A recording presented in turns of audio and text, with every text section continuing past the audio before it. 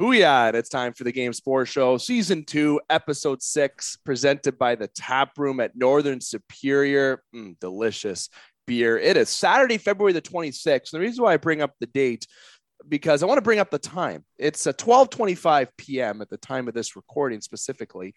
And you know what? I do have an empty can of Northern Superior Brew Company beer here and a glass of Northern Superior because it's a little early for me to have a pint today for some reason. So I am enjoying a coffee out of my, well, I guess you could say Mandalorian Grogu cup. It is absolutely awesome. If anyone's Dave, no way. I'm using my Boba Fett coffee mug right now. That's so funny. You should say that. That is awesome. Now, David McCaig here, and that lovely voice you heard, it's Alex Parr, and Dane Hantro will be joining us as well. But I must encourage that if you are craving to have a delicious beer, some good food that you have an option to order to, which they support local, and just the overall atmosphere at the tap room is amazing. Wintertime, springtime, fall, winter, it doesn't matter. Summertime, it's amazing there at Northern Superior Brewing Company's on 50 Pym Street here in Sault Ste. Marie, Ontario. So if you're from out of town, if you're passing through town, make sure you mark that on your map to come and check out. That is the tap room at Northern Superior. And we have a big contest giveaway coming where we have a $100 cash giveaway and a $100 gift certificate giveaway to Northern Superior. The instructions of that are going to be connected to making sure that you follow the Game Sports Show, that you subscribe to the TGM Network YouTube channel, and of course are following Northern Superior. And that will all be shared this week for you on all of our platforms that you'll be able to see. Now, speaking of TGM Network, we've had some new podcasts uploaded on there. We have new podcasters coming on the TGM Network within the next couple of weeks. So keep an eye on that. It's great content. You got sports, you got mental health. You're going to be talking about overall music. It's got all the categories that you desire in terms of podcast video content. And yes, a lot of the content is from individuals within Sault Ste. Marie, Ontario, but we are and have expanded outside Sault Ste. Marie, Ontario. So if you are interested in doing a podcast, or if you have a podcast and you want it to be aired on another avenue of a channel outlet, just make sure you come to check out the TGM Network and see if that's a fit for you, and reach out to yours truly through the Game Sports Show or the TGM pages. Now, I said this is Top Shelf Season 2, Episode 6. We've done a little bit less episodes here with Top Shelf, and we did plan to have video content, but that is going to be pushed until March the 21st, which is conveniently Trade Deadline Day. And no, we're not doing a live stream of the Trade Deadline Day, not this year anyways. So I encourage you to check out our friend James Duffy, who is going to be on upcoming special edition upload show, just so everyone is aware of that little teaser. Make sure you watch them on Trade Deadline Day, all right? It's like a holiday that you check out Trade Deadline on TSN. And I'm not taking anything away from Sportsnet as well, but obviously got to give some love there to James Duffy. And I want to make sure I threw in a little promotion from an upcoming special edition show that we have coming, along with Drew McIntyre, goalie legend of the Toronto Maple Leafs. Okay, everyone that plays for Toronto, you're a legend. David McCaig, I said I'm joined by Alex Parr and Hantro. Let's bring them in. Alex, talking to you first. You were the lovely voice that came on first over Dane's. How are you doing, my friend? I got excited. I like talking about Star Wars stuff. So, well, yeah, I had to. You know what? We always have beers on the show and talk. You know, and last night we got into some EASHL action. I still consider the Game Sports Show a wagon. We've been a little bit cold the last couple of weeks, and don't play. No practice. No consistency. No, we don't play as much as some other teams like Damage Inc. If you search them on the rankings, they played an absurd amount of games. Like, I don't know how those people do that. They must make money streaming, or hopefully they don't work full-time jobs, because if they have full-time jobs to come do that, they have no time. But I wanted to sit here and just have a nice coffee for the show, and I want to just talk about my love for Grogu, man. And I love the Boba Fett show, Mandalorian. It's just fantastic. And Disney can send me a check at any time. I'm sure they don't need us to advertise for them. I think they've got a pretty good thing going. I think so. I think Disney has been around for a while, so it's good. Dane Hantro, my friend, Oiler fan, legend, Sir James Dunn Eagle legend. I forget what number you wore for this. Was it 19? I think I wore 11 in high school. I actually can't even remember. Okay, 11. That's a jersey around here somewhere, but I don't think 19 was available. We had some odd numbers. So yes, our French coach. Yeah, I don't know if it's what it is, but the numbers in the 20s from 30s, we had all those. but missing like 19. I don't know, a couple other, popular numbers, I guess. So yeah, there wasn't a whole lot of selection, but I think it is 11. But I honestly can't remember. It's been that long ago. So You're 19 now, though, right? I am 19. That's my go-to number. It just wasn't available when we played high school, which is Last guy to join our team, and we still had 19 available. Oh, that's an Yzerman number. That's a legendary number. Joe Sakic, Yzerman. 19 and 91. Yeah, 91. Yeah, well, the list goes on to famous players that have worn 19. It's arguably probably, if you want to rank numbers for players that have worn those numbers, I would say, 19 has to be up there, if not at the top. I would have to say the best number of all time is 99. That will never be taken. Oh, I mean, a cumulative between a bunch of players. Yes, 99 is not really disputable. It's obviously, it's retired and one person. Now, did you wear a letter in high school too, Dane? Did you have a letter? I did not. No, I did not. I thought you did have a letter your last year. I showed up late to the podcast. You think they're going to give him leadership abilities on a hockey team? Yeah, right. Dane in his prime, man. The guy had a jury, did you have a jury curve? I think you were like, everyone had the Chris Jury curve, I believe. Maybe you didn't.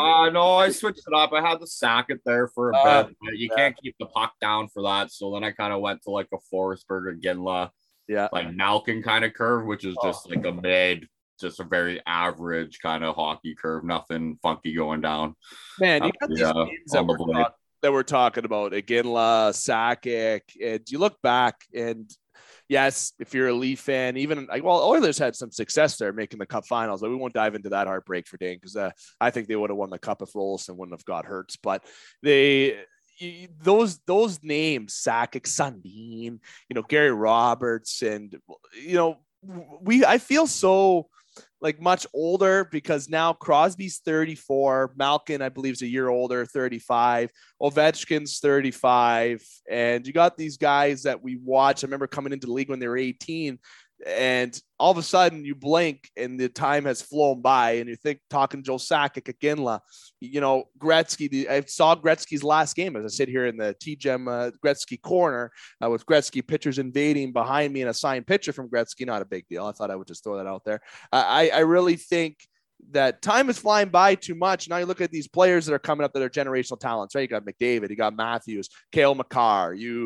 I know I'm forgetting just names because I'm talking out loud more. There's Leon Draisaitl, you got Kucherov, and you got these guys that are now taking over the league, and you just think and look back. And when you mentioned the Ginla and all that, I miss that. I miss that old time hockey a lot. Paul Correa, like it just makes me smile just thinking that we were around to be able to see those players, because that was the true evolution of the game of hockey, was when they were in the league before the 2009-10 change where the game just resorted to all speed, no hitting, which I want to get into something else. Maybe I'm going to try to get back and maybe we'll backtrack to this. I know we've talked about it before on the show. I believe it was a year and a half ago, but body contact getting taught at a later age now. I have more I want to vent about that, as now you have to be in the under it's not called midget anymore. So I want everyone to know that it's the under 17s or under 16s, that around that range that you're starting to do the body contact now. It's not novice or Adam that me and Dane would know. And if anyone knows what novice and Adam is, that means you are close to our age, because that changed about 5 years after we left it to start getting to different names. So what we're going to talk about here on Top Shelf today, we're going to get to a various amount of topic. We might have some Hart Trophy debate. We're going to circle back to that body contact thing that I mentioned, maybe some NHL trade deadline rumors if we can dive into that, some salary cap review. And about that is about maybe teams that are fixing the cap. We'll get into that. And then we plan to get into some of the outdoor game actions and about also what we feel about outdoor games. But I want to start with the Hart Trophy debate. It has been a conversation on numerous different either platforms. Okay. It's been a talk on the high-end medias, the TSNs, etc. It's been talked about on other podcast platforms, different shows. And everyone's saying that Austin Matthews shouldn't be not considered for a Hart Trophy. Cale Makar's come up. Obviously, you got Connor McDavid. Connor McDavid's obviously going to be in a chat, but maybe if Connor McDavid's getting the love, there's a guy that if he's getting love, does Nazem Kadri get some love? No, I don't think so. He wouldn't be a thought to get some love, but he's got close, I think, to the same amount of points as McDavid, as Kadri has 66 points from when I've last checked. And McDavid right now is at 73. So McDavid has pulled away. At one point, they were tied when the All-Star game was there. So you got to say the favorite players are Makar, Matthews, McDavid, Draisaitl. It's Shesterkin. Shesterkin is by far the favorite right now. It's not even close. How do you not say his name first? I was going by players, and I knew you would jump in anyways and say Shesterkin. Okay, and I want you to say his name because you say his name better than I do. Okay, I'll say Igor. You can say Shesterkin. Okay, there you go. When I say Igor, you say Shesterkin. There you go. I'll say Igor, and you can finish after that. That's how we'll go for the rest of the show. See how alert we are. Okay, I want to go and let you two take over this a little bit. You've heard my voice enough on this introduction, all this promotion, and all this me going back to the old times, seeing how much I miss the Ginlas and Sakic's of the league. Realize how I didn't really talk too much about Matt Sundin there. Yeah, that's how tough times the Leafs were since 05. But you have a Hart Trophy debate where I know, Dane, you're in the corner of a specific young defenseman. Alex, you're in the corner of a goaltender. You've already said that, who you think is the clear cut. And to be honest, yeah, I'm not going to not agree with Alex. I think that is close. But I think Austin Matthews deserves a lot of love for what he has done. But I'm not going to do anything until my last chime. I'm going to give the older person, that's Dane, just to remind you, if anyone knows, Dane is older than Alex. Dane gets to go first on his debate on who you think is the early favorite for the Hart Trophy. Well, I think you can make an argument for a lot of players right now. I think obviously Austin Matthews in Toronto is having an unbelievable year. Shesterkin, I mean, you look at his stat line right now, 940 save percentage, under 2 goals GEA right now. Wow. Those are pretty godly numbers. There is still a lot of hockey left to be played. And I mean, I've seen goalies have some pretty unbelievable seasons and not still win the Hart Trophy. So, I mean, it's going to really come down to the people that are voting for that. But I mean, yeah, he's 100% in the conversation. 2 other guys that I got, Cale Makar. He's looking to be the first defenseman to average a point per game since Brett Burns in the 2018-2019 season. Beyond that, he's looking to probably even maybe potentially hit 80 or I rather 90 points this year. He did miss a couple of games due to injury. He's on pace to have a 30-goal season. I could see him getting maybe even close into the mid 30s to high 30s if he really catches fire. But my guy who I actually have probably as the favorite right now is Jonathan Huberdeau, who doesn't get a whole lot of love playing down in Florida right now. He's currently at the top of the points list with 74 points, and he has 25 more points than the next player on his team. So if you really want to break down, the importance of, most valuable player to their team right now, and I understand that Florida is a wagon and they have a bunch of, all-star caliber players on their team. But I mean, the points speak for itself. And when you're, the first place team in the NHL and your top player has 25 more points than the next guy, it's kind of a hard stat to ignore. So, like I said, there's a bunch of people in the running right now. We still got, roughly 30 to 35 games left this season. So I think, it's whoever kind of catches fire late. And another guy you could even look at is Johnny Gaudreau's having a pretty unreal season in Calgary right now and is, leading that team in points. And obviously, Calgary's having a pretty terrific season. Just got pumped by Vancouver 7-1 after going on a 10-game win streak. But yeah, there's a handful of guys that are in contention for it. So I think the Hart race is going to be a little bit more exciting down the stretch this year than in years past, with McDavid and Draisaitl getting out to a 30-point lead to the next guy in the points race. So that's what I got. But yeah, Alex. Yeah, I'm riding with Shesterkin. When you have 25 of your team's 33 wins, you're a pretty important part. I didn't know that about Jonathan Huberdeau, though, and I honestly haven't even heard him in the conversation. Yes, at all. That's bad. That's doesn't get love, man. It's Florida, and he's had unreal seasons for the last 2 or 3 years where he's averaging a point per game, if not over a point per game. So I think last year he was on pace to have 100-point season, so which he's going to easily break this year. See, that's where you look at Cale Makar, Alex. The guy is a point-a-game defenseman in his career. To the point, he's literally a point per game, 1.0 point per game defenseman. And this year, he's above a point a game. And unbelievable. The guy just signed a contract extension too, $54 million for 6 years. If you know the math, that's $9 million per season for Cale Makar. And that's a defenseman that I think is worth more. Okay. Like if he would have hit the market this year, he might be hitting $12 million or so, which would be absurd. But Cale Makar has been, I think it's easy for him to win the Norris. I feel like that is a hands down Norris winner this year, but MVP, I can't see him winning the MVP because you brought up Huberdeau, and I can't believe I forgot that. That is for sure a great point of somebody who is a heart and soul of the team. They have a good team though overall. Barkov, you can go down the list of the players that they have, but Huberdeau has really stepped up this year. He has to be in the conversation. Matthews is having a stellar year when the Leafs are looking like shit. Guess who steps up? It's Matthews. He's Jason Spezza. Oh, yeah. Right. Jason Spezza. Yeah, I love Spezza. I love Jason Spezza. But Igor, okay, I would say Igor. I really feel that Igor is definitely the Vezina winner this year. I think that's going to be very easy.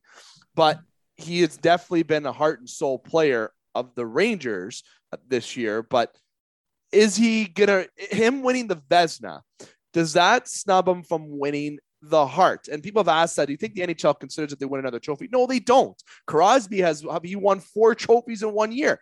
Okay, it does not matter what if they deserve it, they get it. And Igor, well, if you're gonna win the Hart, I mean, as a goaltender, you have to win the Vezina. That just does not make any sense. Exactly. And I had somebody ask me, and not going to throw names out there. Somebody that we know, and it's not a stupid question, but if you win the Vezina, that doesn't mean if you win the Hart. But if you win the Hart, that means you're going to win the Vezina if you're a goalie that's winning the Hart. But I think the Vezina is an easy pick who's going to win that this year if things stay according to status quo. But honestly, I got to say the top 4 are Matthews, Huberdeau, and Igor, and I would still throw McDavid in that Hart. I've got the betting odds from Bet365 in front of me for the best player MVP. Is it McDavid still number 1? McDavid is the outright favorite. He's at plus 200. Yeah. Matthews is third at plus 450. Ovi's second at plus 400. Draisaitl at plus 600. Huberdeau at plus 8. And Shesterkin at plus 1,200. Again, speaking of somebody who stepped up when the team has had mad games, Ovechkin. The guy is still an animal. The guy has 32 goals. Okay, and he's not in the league lead anymore as Matthews took over that from Leon Draisaitl. I believe Matthews is 1 up on Leon right now, unless that's changed of recent night. But Crosby's still a guy who has 48 points in 41 games. He's not as dominant as McDavid has been, and I think Crosby's still kind of slowing down. He also had an injury this year. He's battled some injuries. So I think that's why there's a little bit of a difference in pace. But McDavid is still going to be the favorite. And I really feel that McDavid might win if he wins the points this year still. And if Edmonton gets into the playoffs and McDavid has the most points in the NHL, it's like, again, it's almost like that Vezina Hart conversation. It's sort of. You have somebody who's a big part of their team and the best player in their position in the league. And that's why I think McDavid is rightfully so the favorite, but I think Igor should be the favorite. And I even think Matthews and McDavid should have equal love because of their contribution to their team. But I know a lot of people are going to debate that. Maybe you do, Dane, because I know I'm just thinking Jonathan Huberdeau at plus 800. I like them odds. Yes. I might be throwing down a couple bucks on that. For anyone that doesn't gamble here, plus 800 means if you put $10 down, it pays out $90. There you go. Thanks, Alex, because I was curious. No, I wasn't. Oh, really? You're not a gambler? No, I'm not. I know. I was just kidding. I'm not. You're being sarcastic. I was trying to help out our viewers here that might not have a gambling degeneracy problem like we do, and you get on my case for it. Okay, I'll remember that. No, I like it. I actually don't gamble. Fun fact. I want to start gambling, and there's been somebody that I've been connected with that I know that is doing pretty good at gambling actually, and he actually wants to start a podcast on the TGM network. But we'll see if that teaser and leave it out there. Oh, is it who I'm thinking? You might know. I think you do know. You can message me and I'll let you know if you guess it right.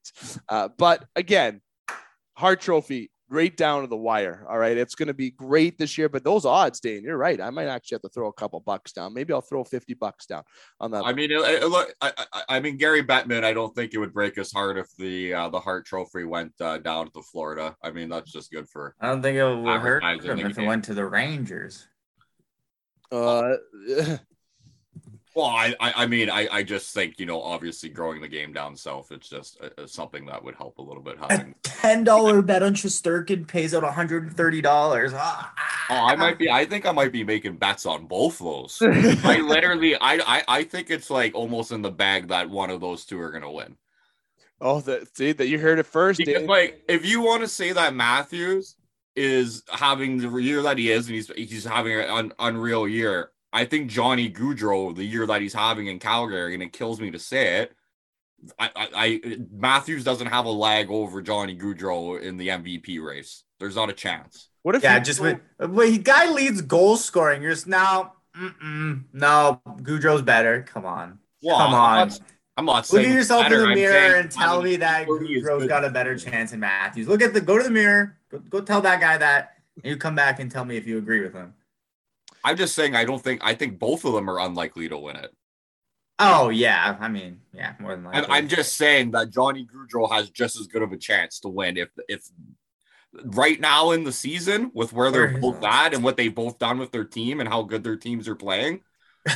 Gaudreau's at plus 3,300.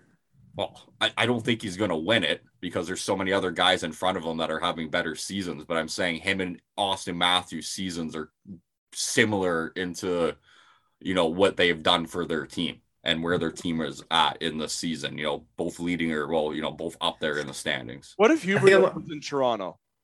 What if Huberdeau was in Toronto? I don't know. He would probably be a shitty player because the media would eat him up for having the wrong breakfast one day, and he only scored 2 points instead of 3, and they'd run him out of town like everybody else. Having this type of season in Toronto is what I'm saying. Like if Matthews and Huberdeau played whatever on the same team and Huberdeau's in Toronto and having the same year that he's having, you would turn on Sportsnet and it would literally just be like, well, we're rebranding to the Jonathan Huberdeau network. So exactly. That's what you hear all this about Matthews, right? If Huberdeau was on Toronto and he was playing with Matthews and Marner or Tavares Nylander, which Tavares Nylander have been. Yeah, that Barkov guy's a bum. Who would want to play with him? Yeah, Barkov's unbelievable. Sasha Barkov's amazing. But you have I think he'd be penalized a little bit in voting because he played or playing with Matthews and Tavares. Barkov is better than Tavares is right now. What do you mean? Toronto's perfectly the same as everybody else, When Michael Bunting dives, he gets fined for it in a perfectly normal, good call way. Nothing's different. If you play in Toronto, nothing's different than if you were to play anywhere else. I think that Dane brought up a good point where the love in Florida is not there, and that's why if Huberdeau was anywhere else, it could be Toronto, it could be Calgary. Season 2, so you're Johnny Gaudreau's playing two-way hockey here. Oh, what's happening? There you go. You're lagging on us. I'm back. A little lag. It's fine. What about Johnny Gaudreau? I'm just saying he's plus 40 this year on the season. So, I mean, plus 40. Say what you want about the plus minus stat. It reflects his two-way game, the season too. So, something to be if you're leading a stat, it says something. And it's also, I believe, a contract year for him. So, you know how it goes. They try for one season, go get a big contract in a nice warm place, kick the feet up, and cruise the rest of the way.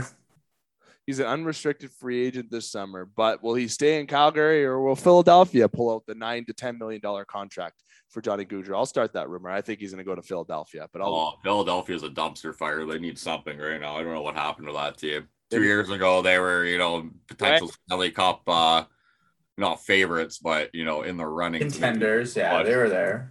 Yeah, now they're not even that team. And then they got Rasmus Ristolainen to fix all their problems, and he fucking sucks. And they turn it.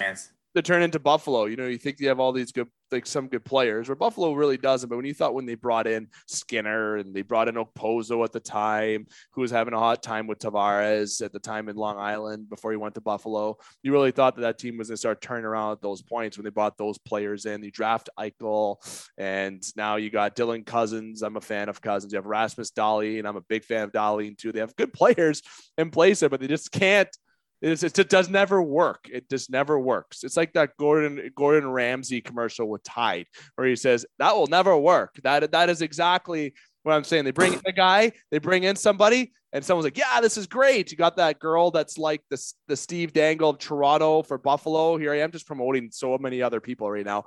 But you have that girl, I forget her name, Buffalo. She gets all excited about the players they signed, and then she's singing in her guitar as the season goes on, depressing songs, because Buffalo is an absolute shit show. Okay. And I'm sorry, another team's a shit show that's worse than Buffalo is Arizona. Okay. I brought up a good point. This arena that they have is fucking embarrassing. I'm sorry. They've talked about it on a lot of other outlets as well, where there's, I don't know, over 100+ rinks in the world. There's more than that even, that are bigger than their new the Sun Devil Stadium that they're going into. Okay. And I know why they're moving there. I know the location. I understand they want to try to get fans, make it look bigger, louder. I understand the philosophy behind it, but Arizona is the absolute worst. And I'm sorry to anyone who's a Coyote fan, but that organization, well, absolute shit show. I am sorry. I am so sorry. It is. It's a shit show.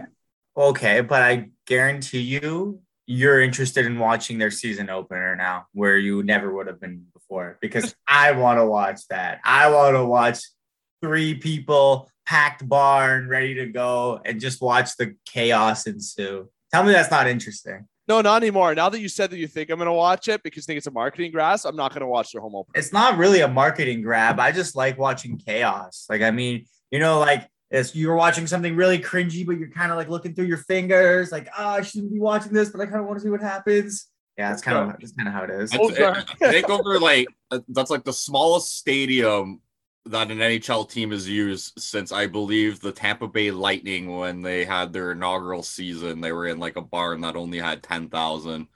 And then Ottawa, I think, even played in a smaller arena when they first came into the league. So, yeah, sad times for the NHL with the Arizona Coyotes. I don't know what's up with Gary and his unwillingness to move this team, which just seems like it just isn't going to work where they are. And we've been going, through all this shit for, like 20 years, it seems like now. And so it's an interesting move. I can't really wrap my head around it. But yeah, we'll see. Maybe it'll be, a rocking barn, 5,000 seats, whatever it is. And we'll have a nice, crazy atmosphere. I don't know. If Shane Wright goes there, his career's done. If he gets drafted first overall there, Arizona should I don't care if they're in Sun Devil, they're going to sell out. Hopefully, if they don't sell a 5,000 seat stadium, that's bad. Okay. No, I got local teams here in Sault Ste. Marie deserving, because they're good teams. The Hounds, you got the Thunderbirds, the Eagles. People don't know what that is in Sault Ste. Marie, Ontario. You can search them. They get the Eagles across river, which is a tier 2 junior team. They get about 1,000 a night, 500 to 1,000 a night. The Hounds, when they're playing, especially as good as they are, when we get to full capacity, they're going to sell out, which is 48, 90, something like that here at the GFL. The Thunderbirds, they only get a couple hundred because they're at the John Rhodes. If they were playing at the GFL itself, I believe they can probably get 500 to 1,000 as well, because how good that team is. So you can just gauge that, where I can even recall playing in North Bay against the Skyhawks, and they had 3,500 in that arena. Okay. Like 5,000 people is a lot. It can get loud depending on the size of the barn. Okay. But an NHL team, that's my point, should not have that. And if Shane Wright goes there, I'm telling you, if Arizona was smart, they wouldn't let him play there next year. I know people can say, oh, that's crazy because tickets, right? I know that will never happen, because they will keep Shane Wright there just for all the money side of things, but it will hinder his development in such a massive way because of how bad that team is. I am sorry. Clayton Keller is not going to be a good line mate for Shane Wright in his first year. You got to do what Buffalo did. You send Owen Power back to school and play off his year there. I love Owen Power. I think the kid's going to be a stud, but you got to do the same thing to Shane Wright. You send him back And you, I don't think I agree with you, Dave. I don't think Shane Wright comes into the NHL next year and has, an Austin Matthews or Connor McDavid-esque, averaging almost a point per game kind of season. I see him probably struggling, kind of like Lafreniere is. yes, Jack yes. Hughes is taking a couple years to kind of figure himself out, but obviously was an all-star this year and is having a pretty good season on still a pretty bad New Jersey team. So the NHL readiness, and I mean, I haven't watched a ton of Shane Wright. Obviously, U18s and the World Juniors, and a couple Kingston games when you can catch them on Sportsnet. But Yeah, I mean, it's crazy the president that Matthews and all of these rookies that are just like generational talents have set for everybody else. Like, oh my God, this 18-year-old that just turned 18 2 months ago can't compete against all these grown men in a professional atmosphere. Oh, bust. Guy sucks. Like, not everybody's going to be Matthews or McDavid. No, they're no, not, that's sure. the thing. They're not gonna. It's not gonna work in Arizona for him if he goes there. It's gonna hinder his development in such a bad way.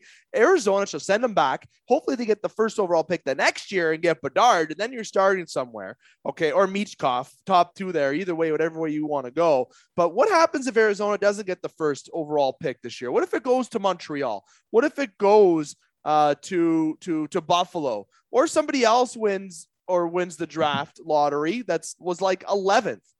I think, do you really even want to win this year's draft lottery? I think there's a lot of uncertainty, I mean, in the whole draft, but yes, I want Shane Wright. That is a pretty calculated guess that he will be okay. I'm just saying, like, I don't think it's automatic that Shane Wright ends up being the best player in this draft by a long shot. And actually the last place team in the league right now. They're projected favorites. Okay, but you got a team like Winnipeg, Vancouver. Well, you can only move up a certain amount of spots. It might not be a good idea. I'll use Detroit and San Jose as options. Right now, was the draft in Montreal this year? It was, yes, as long as I remember. But you got Arizona has a lot of firsts this year, by the way. But anyway, Detroit, San Jose, 11th and 10th projected right now. Like if there was no lottery and it was the old format, San Jose would have 10th, Detroit would have 11th. What if Detroit wins the lottery and moves up and gets right? What if San Jose wins and moves up spots and Arizona moves down to 4? Now all of a sudden this team just has got fucking not worse because you're going to be able to draft Matthew Savoy or Yuri Savosky or Brad Lambert. There's guys, but it's not Shane Wright. And Logan Cooley's pretty good as well, the U.S. National Development Program. But Shane Wright's the guy you want in this draft. If you want to win this draft lottery, you want to win that first overall pick. Okay. And if you don't get that in Arizona this year or next year, because you're not going to be good this year, obviously, and next year you're not going to be any better. Okay. Unless you go out and sign 25 free agents that are discount prices that come in and do what Michael Bunting's doing in Toronto, a full 4 lines of players, you're not going to be good. So you're not going to be that good next year. So hopefully you can get Wright and Bedard. But what if you don't get either one? And you don't even get Michkov next year. This team's going to be worse off. Yes, they have 2 picks again where they might get Noah Ostlund or Elias Samuelsson, which is in the projected mock drafts. A lot of people don't know who those guys are. They play over in Sweden. They're pretty good, but they're not going to be ready in the NHL for another 3 to 5 years. So Arizona is just going to suck for another 3 to 5 years? No, they better win the lottery this year or next if they want any hope in saving this franchise. If they don't get a Wright, Bedard, or Michkov, and back-to-back drafts, right, than one of the other two, respectively, they are not going to be better. And this team has to look at moving locations because no player is going to want to go play there. And any player that does, especially that's a rookie, is going to have all the hindering of development unless they get all these sick prospects and they play in the minors and they do what Detroit did with Grand Rapids and win and then come up eventually. But that's a handful of years down the road. And Arizona can't keep going through these financial issues in the National Hockey League if they want to plan to make money. The owners, the players are going to start to get mad. Yes. It's a joke. It's a fucking joke. It is a fucking joke, that organization. I am sorry. People are going to maybe comment, reach out me and say that's rude to say about Arizona. I really don't care. The team is a joke. I got a couple things to note. Edmonton Oilers up 1-0 against the Florida Panthers. Other things to note. Arizona did lose their first round draft pick last year, their 11th overall draft pick. So that already hurts them. And also the London Knights Arena, the Budweiser Gardens, is double the capacity of the Arizona Coyotes new rink. So that's a OHL team versus an NHL team. So just to put things in perspective. I can't. Okay, on to the next topic, unless Alex, you have anything to add there, but I think we said a lot of peace about Arizona. It's supposed to be a quicker topic. Next topic we'll get into. I want to talk about the salary cap review. Before I get into that, make sure I give an extra love here to Northern Superior Brewing Company, the tap room at Northern Superior. Myself and Dane are actually going to be there tonight for a brief little visit. Alex, you're more than welcome to stop by there as well if you'd like. We're going there to celebrate a friend's birthday. Shout out to a delayed birthday to a friend of ours, Anthony Greco, turned 30 years old. No, not the NHL player or AHL player, Anthony Greco. They have the same name, but I'm going to make sure that, especially with this upload, because it's a surprise birthday, unless you're hearing this right off the spot, it won't be uploaded until right before we go, because I don't want Anthony to listen and hear that now that I say it. Jesus, I'm an idiot sometimes. But we're going there tonight to enjoy a time at Northern Superior. So you can see us there. And you can also watch the game tonight. It's a lot of hockey going on in the NHL today. The Leafs are playing the Red Wings too. So there's a lot of games that you can watch, and they'll be all on at Northern Superior inside the tap room at Northern Superior. And as I said, I'm sitting here. My coffee's empty now, but I have my nice Hound Town. Oh, this is their best beer right now. No offense. All their beers are delicious, but this is my favorite beer that they have right now. It's great. So a little love to Northern Superior, and more love to them. Give them a like, give them a follow, whatever you can on social media. They are very active on there, and it's just a great atmosphere to be a part of. Salary cap review. Okay. Last year, Tampa Bay goes to the Cup Finals, $18 million over the cap. Kucherov's an absolute stud on the media, just sitting back, having a beer, not giving a flying fuck what anybody says. Yes, and if you have children around, cover their ears when we're talking, because we like to swear a good chunk on the show. You have Kucherov and the Tampa Bay Lightning layout, where they brought in David Savard from Columbus. They brought in some guys, and they win the Stanley Cup last year. Okay, and I remember when Montreal got the first win, and I remember Kucherov sitting in a press conference again, being a stud, being like, "Oh, it's like they won the Stanley Cup when they won the first game against us, right?" So much beaking from Kucherov, but the $18 million over the cap. Now let's backtrack to fast forward, to this year. Vegas, Mark Stone, back injury. Listen, I'm not saying that he doesn't have a back injury. He probably does. Okay, because I know there's some clearance for doctors and sign-offs that you need for that. Kind of a coincidence, okay, that he gets injured the time Jack Eichel comes back, though, right? It looks really fishy. But it's not against the rules to not do what Vegas has done. Just like Toronto. Now going to most recently, Muzzin is on LTIR. That frees up about $6 million in cap space. If Toronto, for example, traded Justin Hall, which I imagine a lot of Leaf fans are wishing, except last year he was great. This year, as soon as he turns bad, I chirp the guy like he's Jake Gardner. So the guy is gone. If he leaves, that's $8 million in cap space all of a sudden that you have. Okay, and the movements that you can make at the deadline are just boom. Okay, so the salary cap review overall, and Alex, I'm going to go to you first, because I know your point's probably a bit more brief than Dane and mine would be, but you have teams that have found a way around the cap. Vegas, Toronto, sort of. Muzzin's a legit injury, okay? That guy has had a concussion this year, and he got fucking leveled against Montreal when Weidman hit him. He hit his head off the ice. The guy has a concussion. Okay, I know I've actually met Muzzin before, but I know a guy who's close to him. I know that he is legit hurt, okay? So Muzzin is out. The Stone, I have question marks about, say, oh, my back hurts now, and he goes on LTIR. So that's a legit reason to be hurt. But do you think the league will be reviewing something at the end of this year, Alex, to ensure that there is no Tampa Bay formula or potential Toronto Vegas formulas for future playoffs? If they weren't going to do it last year, why would they do it this year? They're not going to do it last year for, what was it, $11 million? They're not going to do it this year for Jake Muzzin. So, no, they're not going to change it. Dane? I mean, it comes down to what the owners want. I don't think, Gary Bettman just sets to make that call all on his own. So from what I can remember, the Tampa Bay Lightning were the only team to not want that to be a rule, and then ended up actually taking advantage of it, which is, ironic in itself.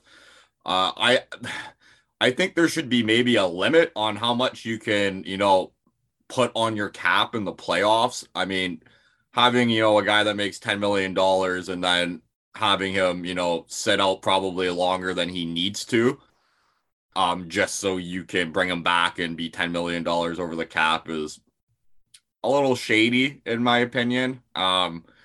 So maybe if they limit it to, maybe $5 million, so you like at least have a little bit of wiggle room if you do, get a couple injuries come playoff time.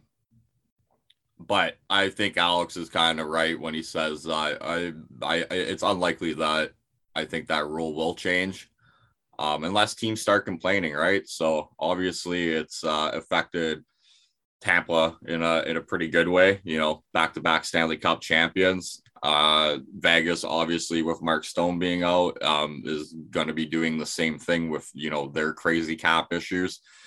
And I get it, especially with Vegas, if you can keep that team together, I mean, that's a pretty strong team once Mark Stone gets back.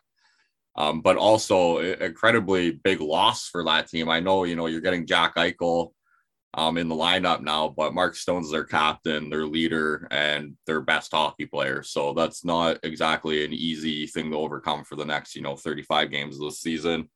In Toronto, the same thing. I mean, Jake Muzzin is, your top shutdown defenseman. And I know he's kind of had an up and down season this year, but it makes Toronto, I think, at least defensively, and obviously the issues they've been having defensively are, they're out there. The fans know, right? Goaltending, defense, last 15 games haven't been great for the Leafs, and losing Muzzin's not going to help that either. So Toronto obviously will be looking to probably add a top 4 defenseman at the deadline.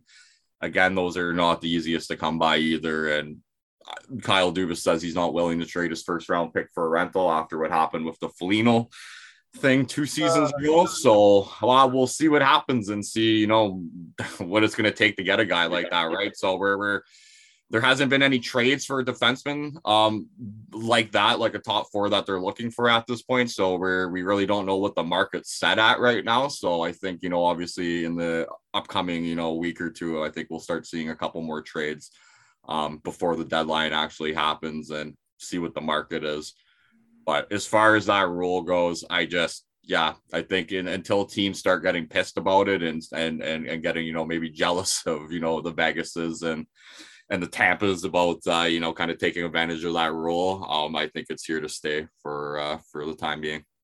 And that's a good segue for a trade deadline. I'll say quickly with the cap. I think there's going to be a review next year, but it may not be changed. The review will be known, and then there'll be something that will say, well, hey, what if something happens like a Muzzin issue where it was a legit scary injury? Not saying Mark Stone's isn't, but there's not a lot of gameplay proof. There's not a lot of like visual proof, which is actually a big thing when it comes to these meetings. Okay, why are you arguing this?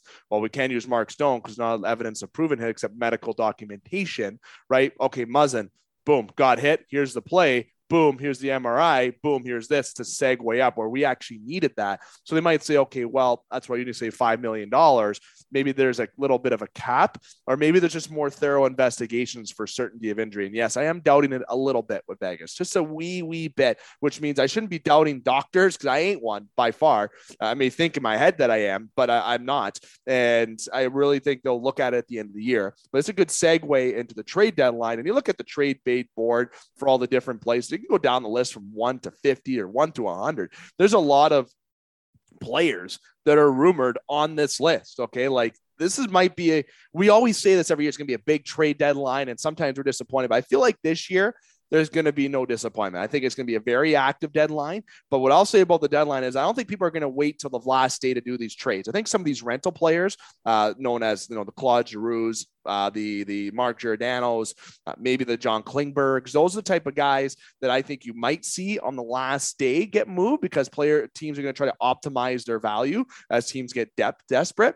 But the players with term like Jacob Chikrin, that would be one guy that probably would be somebody that's going to happen a bit before. And kind of looking at the list, there's not too much people with term as left, but there are a few, such as Jeff Petrie, who's been linked to the Philadelphia Flyers, which I think makes no sense because I think Philadelphia should be looking at different things. Other than that, Connor Garland, a guy who's new to Vancouver, 4 years left on his contract. Like those are the type of terms that you might see be something done quick or a bit earlier. Same with Brandon Hagel from Chicago, who just recently got a hat trick. I still don't think he's worth a first round pick, just so anybody knows. And you guys can feel free to disagree with me after that. But the players on the list like Chikrin, Sherratt, You have Giroux, Hurdle, Klingberg, Giordano, Braun, Gorgiev. Colin Miller is somebody, Sioux native and friend of the show, that, has been linked to Toronto, given, yes, he's a former Hound. So, of course, and everyone's linked to Toronto on this list, apparently. And, of course, you got Zacha, Domi, and Kessel, Fleury, just to name a few extra ones.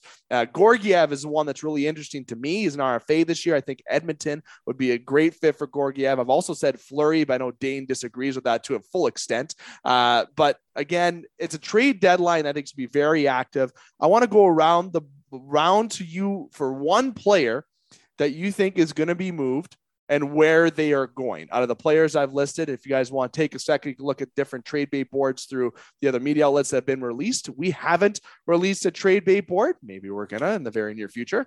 But I want to go to you first, Alex. Out of the players that I've named, exception of Colin Miller, because I think I've already said where I think he's going to go. But name one player. Did you mention JT Miller?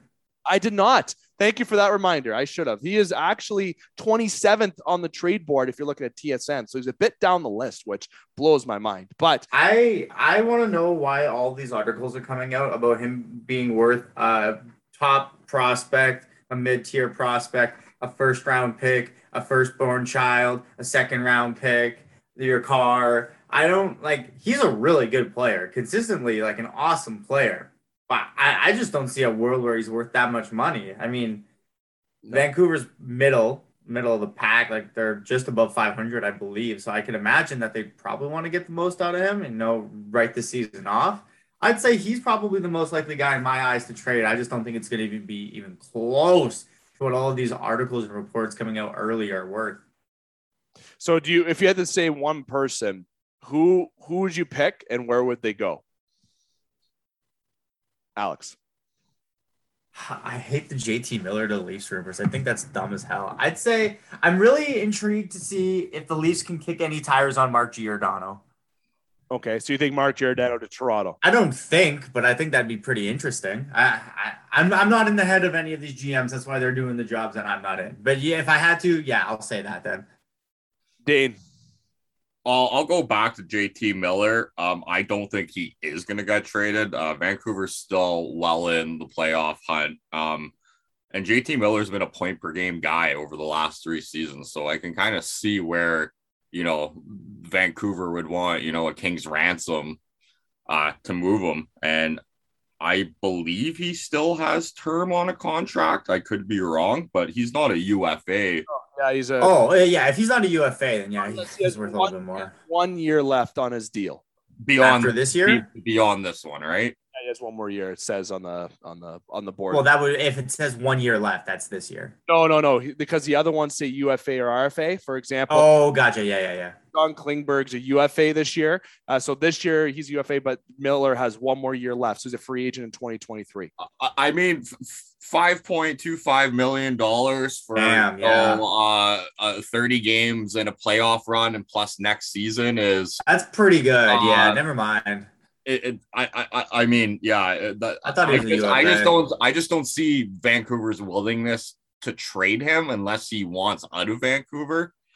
But I really do think Claude Giroux is going to get out of Philadelphia. I think he needs a couple more games to play his 1,000th game as a Flyer. But that's still well before the trade deadline. So I think he finishes out his career, I think he finishes out playing his 1,000th game with Philadelphia and is moved. And I mean, I don't know how Colorado makes it work, but that's the rumor mill.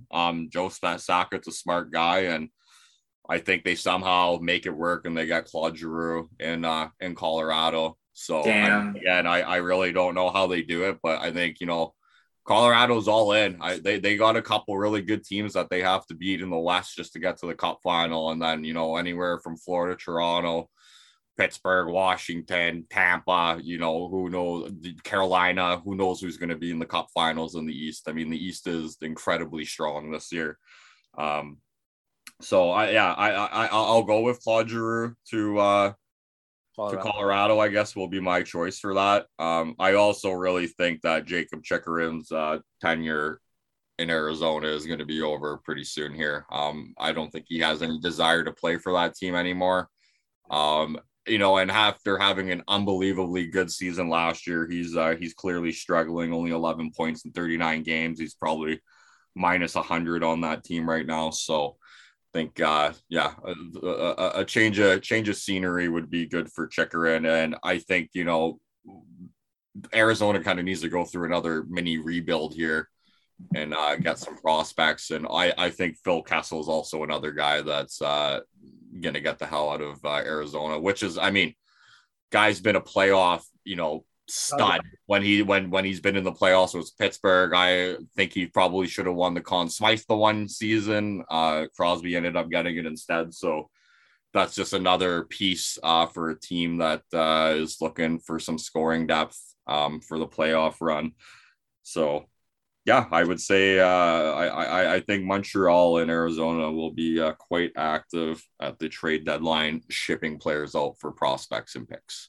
I like all that. And I wish I can go give a full review of where I think all of us are going to go. I think we'll table that for another show. You mentioned Chychrun. I've linked the Kings to Chychrun. I think that makes sense. I'd love for Toronto to get all these guys, but that's Toronto, me, and maybe Edmonton, you. But I think Chychrun is a very, very, very attractive someone to bring. Edmonton needs a fucking goalie, and I don't care who it is at this point.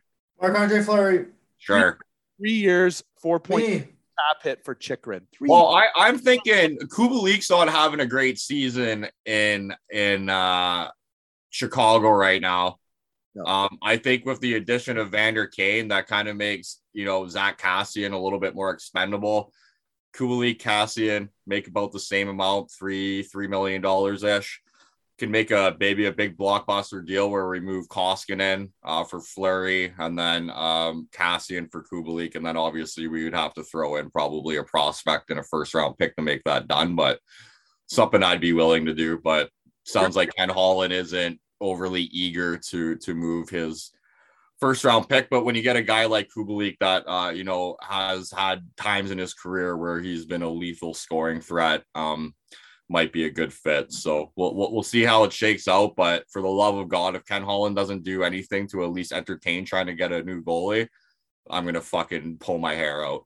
Here's the thing. You mentioned the Giroux thing. I think everyone can recall what Tampa did last year for the moves that they did. They had a 3-way trade and a team. Columbus would traded Savard, I believe, to Detroit, if I remember correctly. Then they ate up a certain amount of Columbus ate up $1 million of cap. I'd have to look back, but Columbus ate up a little bit of the cap. Then Detroit ate up the remaining 50% of that cap and then traded them over to Tampa to make things crunch for the year. Not that it mattered because the playoffs, it didn't matter.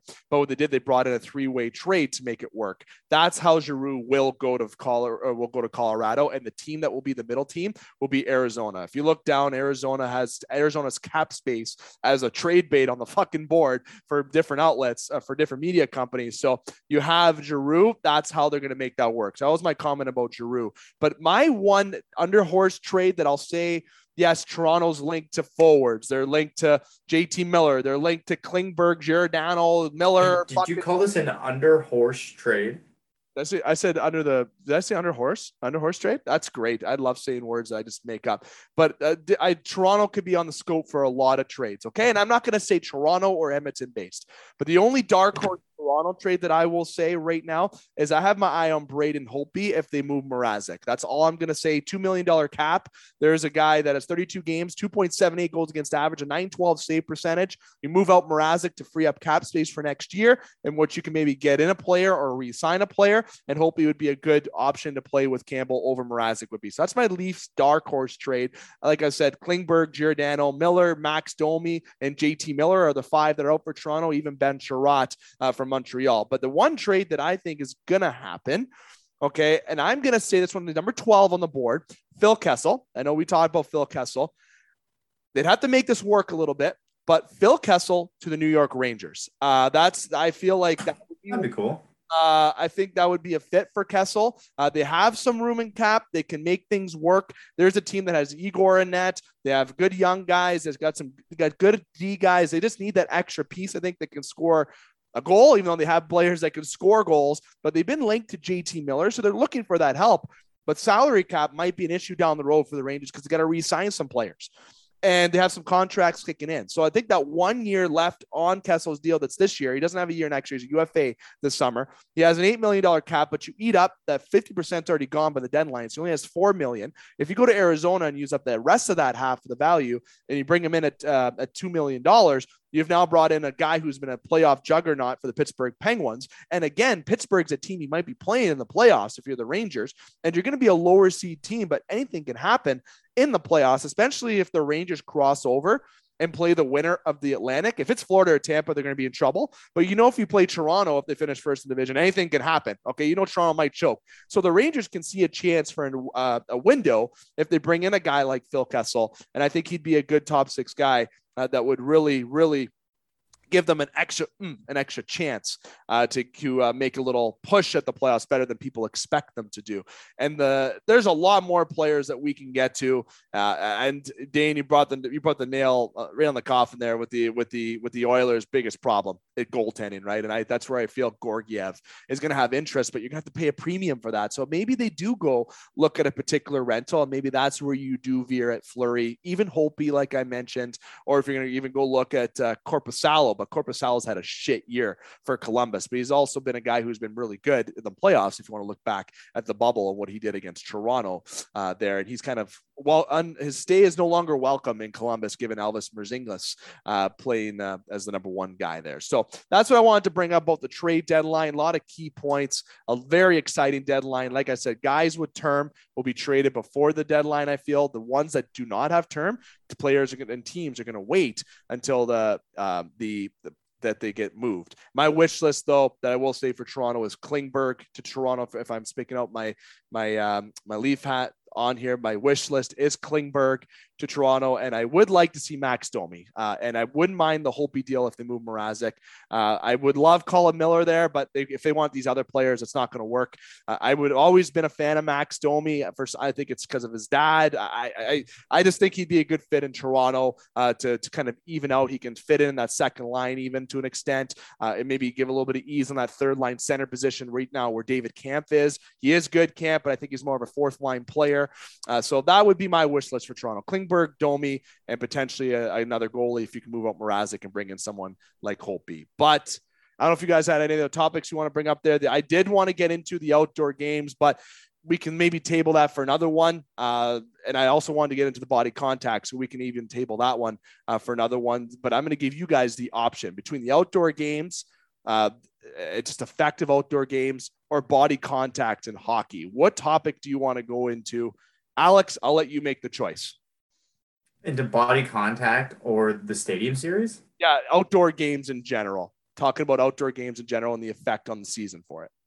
I don't know. They're a gimmick that's worked for the NHL, and I don't think they've really hit on a lot of them. So if they work, run with them. They're pretty, they're okay. But if, the Leafs aren't in it, they aren't today, I believe the stadium series is today, correct? Yes. Yeah.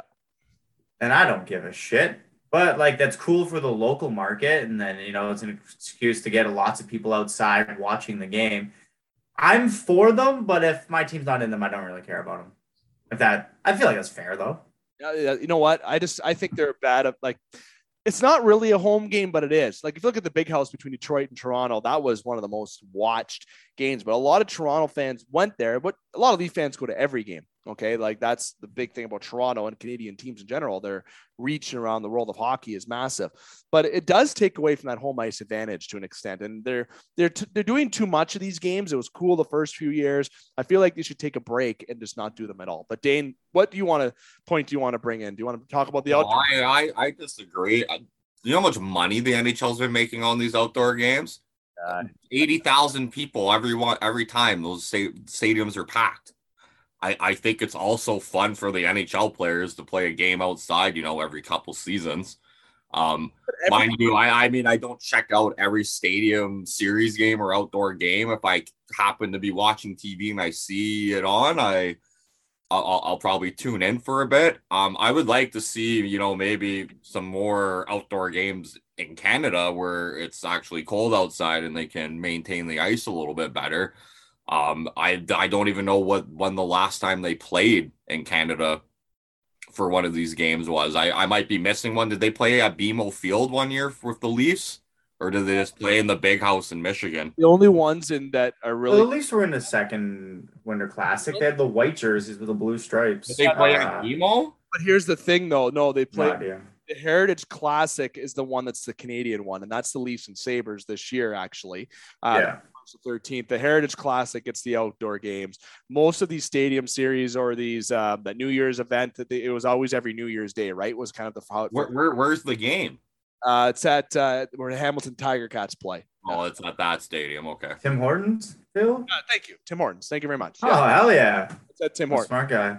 So like the Canadian ones, Dane, are Heritage. So that's kind of how they differentiate it a little bit. But a lot of these stadium series ones, not saying that Canadian teams can't be a part of it, but you mostly see the California teams that they had recently. They have Nashville, Tampa Bay, etc. Right? Well, I maybe I'm just a little cheesed. I wouldn't mind if Edmonton could play in one every once in a while. It's literally been since the first outdoor game that counted as a regular season game is the last time Edmonton's been in one, and when they played in Edmonton against Montreal with Jose Theodore was in net with the toque on his head.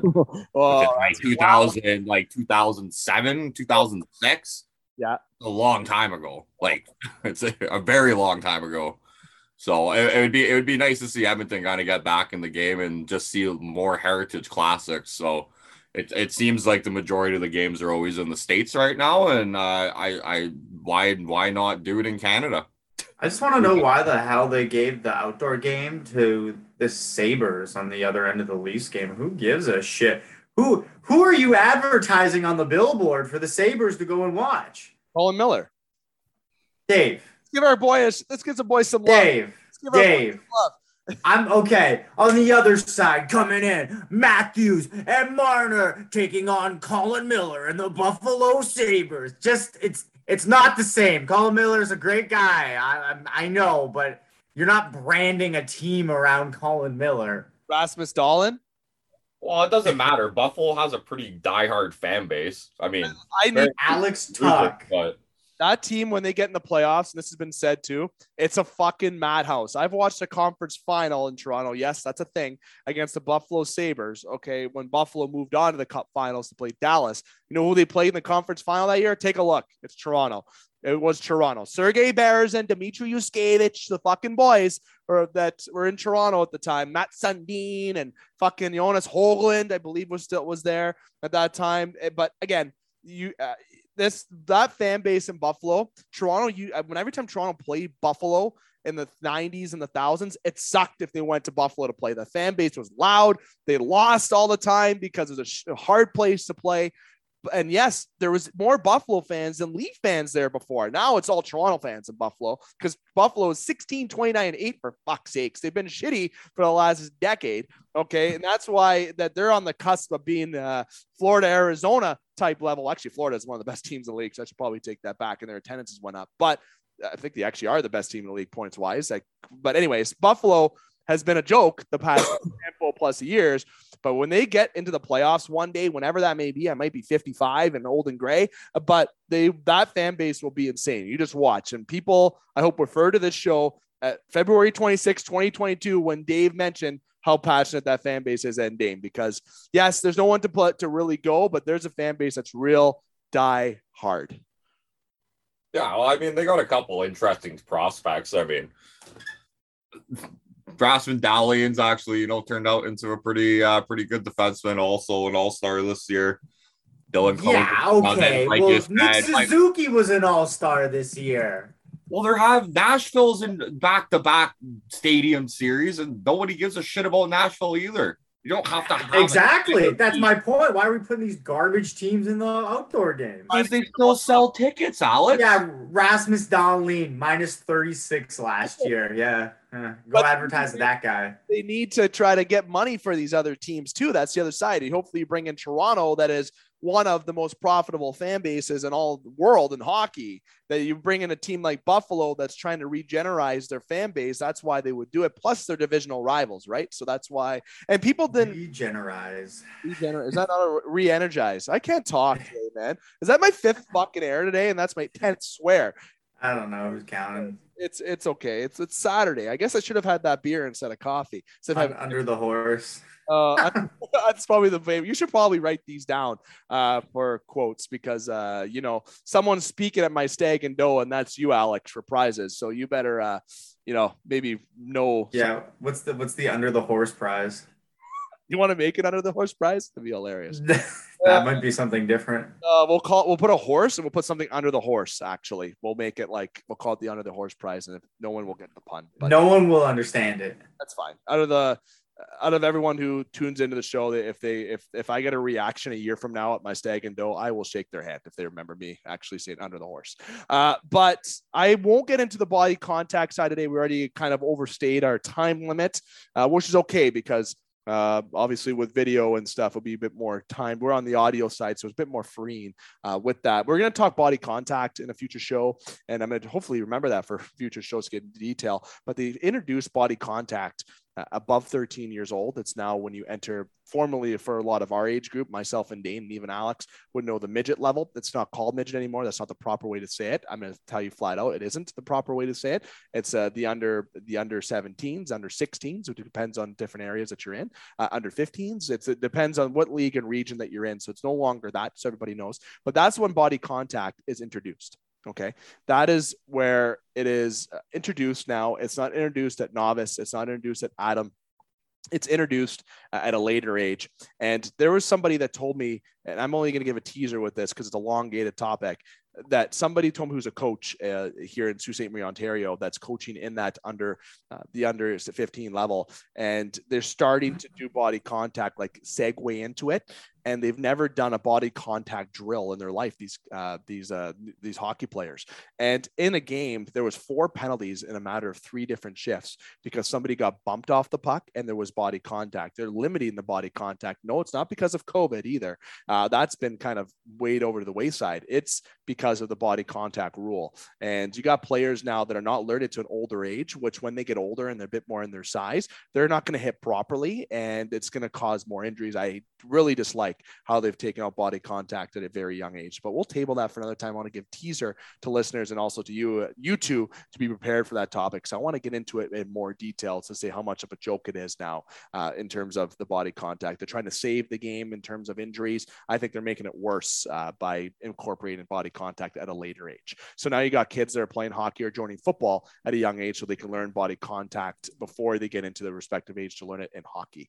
Fun fact, there's somebody that I know as a child that plays hockey, is about to enter the bantam level. I'm going to go to that term so everyone remembers. That's the under 15 area that now they put him in football for when he was younger so he can try to learn how to properly hit and use his shoulder because hockey doesn't teach it. Can't believe it. Unbelievable. But we'll dive into that at a future show. Fellas, it's been fun. We, like I said, overstayed our time or welcome, as I say. I can't talk. I got to start signing off. Par, I want to say thank you very much for taking the time to come on, and hopefully we can dabble into some Chell. I know me and Dane were saying last night after our loss in EASHL that I said we want to take a couple week break. I don't think that's going to happen. Yeah, I'll see you guys on tonight. I'll be on all night. Whenever you guys are good, I'll be there. That's awesome. But thanks for taking the time, Alex. It was good talking. Of course. And thanks for putting up with me off air with all this nonsense with the video and what computer that the game was going to have to. Everything's forgiven. You said under the horse. That made my day. So all's forgiven. I can't talk. You know what? And people, I hope, miss that. I hope they don't hear me say it all the time. You have a good ear. Dane, my friend, I will see you tonight. I was planning to upload this a little earlier and sharing it, but I released some information on this show that's, friends do listen to the show, obviously. And if they hear that there is a surprise party happening tonight, it won't be too much of a surprise. So this won't be uploaded till later, but it's fun doing these morning shows with you and connecting with you in general. Yeah, I'll see you tonight there, Dave. So yeah, that's all I got, buddy. Where are we going, Dane? That's remind listeners. Northern Superior, best beer in Sault Ste. Marie. Yeah, sponsor of the Game Sports Show and proud partner with the Game Entertainment Media. And we have a cash giveaway and a giveaway coming up. Dane or Alex, you remember what that giveaway is? 100 bones. 100 bones for what? I don't know. You tell me. I love it. Cash, $100 from the Game Entertainment and Media and $100 to the tap room at Northern Superior. Oh, damn. Okay. $200 total prize. Details will be released on all social media platforms through our 1400 live radio station. It's on our live radio station, I'd say, but our live radio show. All the details will be released. So make sure you're keeping an eye on that. Share it out. And if you want a chance to get $200 free, the details will be very carefully and well listed for you to follow. There will be no confusion. You just follow the rules and you can get your name entered. The prize will be put in place this week, and the winner will be announced on Friday, March the 4th. So you have a whole week to get your name into this draw. So yes, that means more people are going to get involved, but it's all good. It's $200 free. And Dane can attest to this. $50 isn't enough to spend at a place like the Tavern North Superior, not because it's expensive. It's very affordable. But if you take yourself out there and you're having a beer yourself, yeah, $50 is enough. But you start taking your significant other, or you start taking some friends and you're buying the dinner. As soon as you start buying and you buy some more food and you support the local restaurants as you should here from their menu, it starts to add up. So we want to make sure that when you do go out, it's a free night out on us. Okay. With having that $100 on top. So you can go crazy. You can spend $200 at Northern Superior and just have a time like we do when we play ESHL, can absolutely smash some nights at our LAN party, which is. I was going to say, I think you'd have more fun at Northern Superior than you would be going, fuck this game. Are you kidding me? Fuck this game. It's fixed. It's fucking fixed. As Dane would say, yeah, okay. I think that's Dane's favorite one. I could be wrong. Alex can correct me. Alex laughs if someone does something that shouldn't happen in the game. He goes, huh, okay. And me, Alex just did what I do. Fuck this game. This game's fucking fixed. Throw a controller. No, my favorite's when you used to smash the controller on the couch and you would just hear. That was my favorite. Yeah, I still throw tantrums. Again, thank you, Dane. Alex, thank you to the listeners. Make sure you like, follow, and subscribe. We got shows coming up this week. The 1400 edition show will be on Monday. We do plan to do hopefully another top shelf show within the next 10 days. So keep an eye out on that. There'll be a special edition upload we plan this week. Drew McIntyre will be the upload this week. And then the next one after that will be James Duthie, just so everybody knows. So a couple absolute studs of shows coming up, as we already had two recent ones with Theo and Marcel Dion and Pete Mahavlich. Make sure you check that on the TGEM network, and also check out the Game Sports Show on Podbean for all the additional shows, and the GameSportsShow.com. And the reason I mentioned the Podbean show is because we have local content on there from Sault Ste. Marie, Ontario, for games like Eagles games and high school games. If you want to catch up on a game that maybe your family member played in that you couldn't go watch, it's on there. We're everywhere on all the platforms. To search the Game Sports Show, and you will get located to where you need to and want to hear podcasts and content. Now, Dave, I've got a bunch of sports to play. What do I do? Good question. What do you do? I'll do the same thing that you asked me. Damn, I don't know. I'm gonna keep my stick on the ice. I'm gonna shoot my threes. I'm gonna catch the ball and then use the stick and do the thing with it. Booyah! Don't know it. Dane, do you know the ending? Yeah, Alex just said it. So close. So close. But I will say it nice and slow. I would like to remind you to keep your stick on the ice, swing your bats, catch your touchdowns, drain your threes, and shoot your shots. Booyah.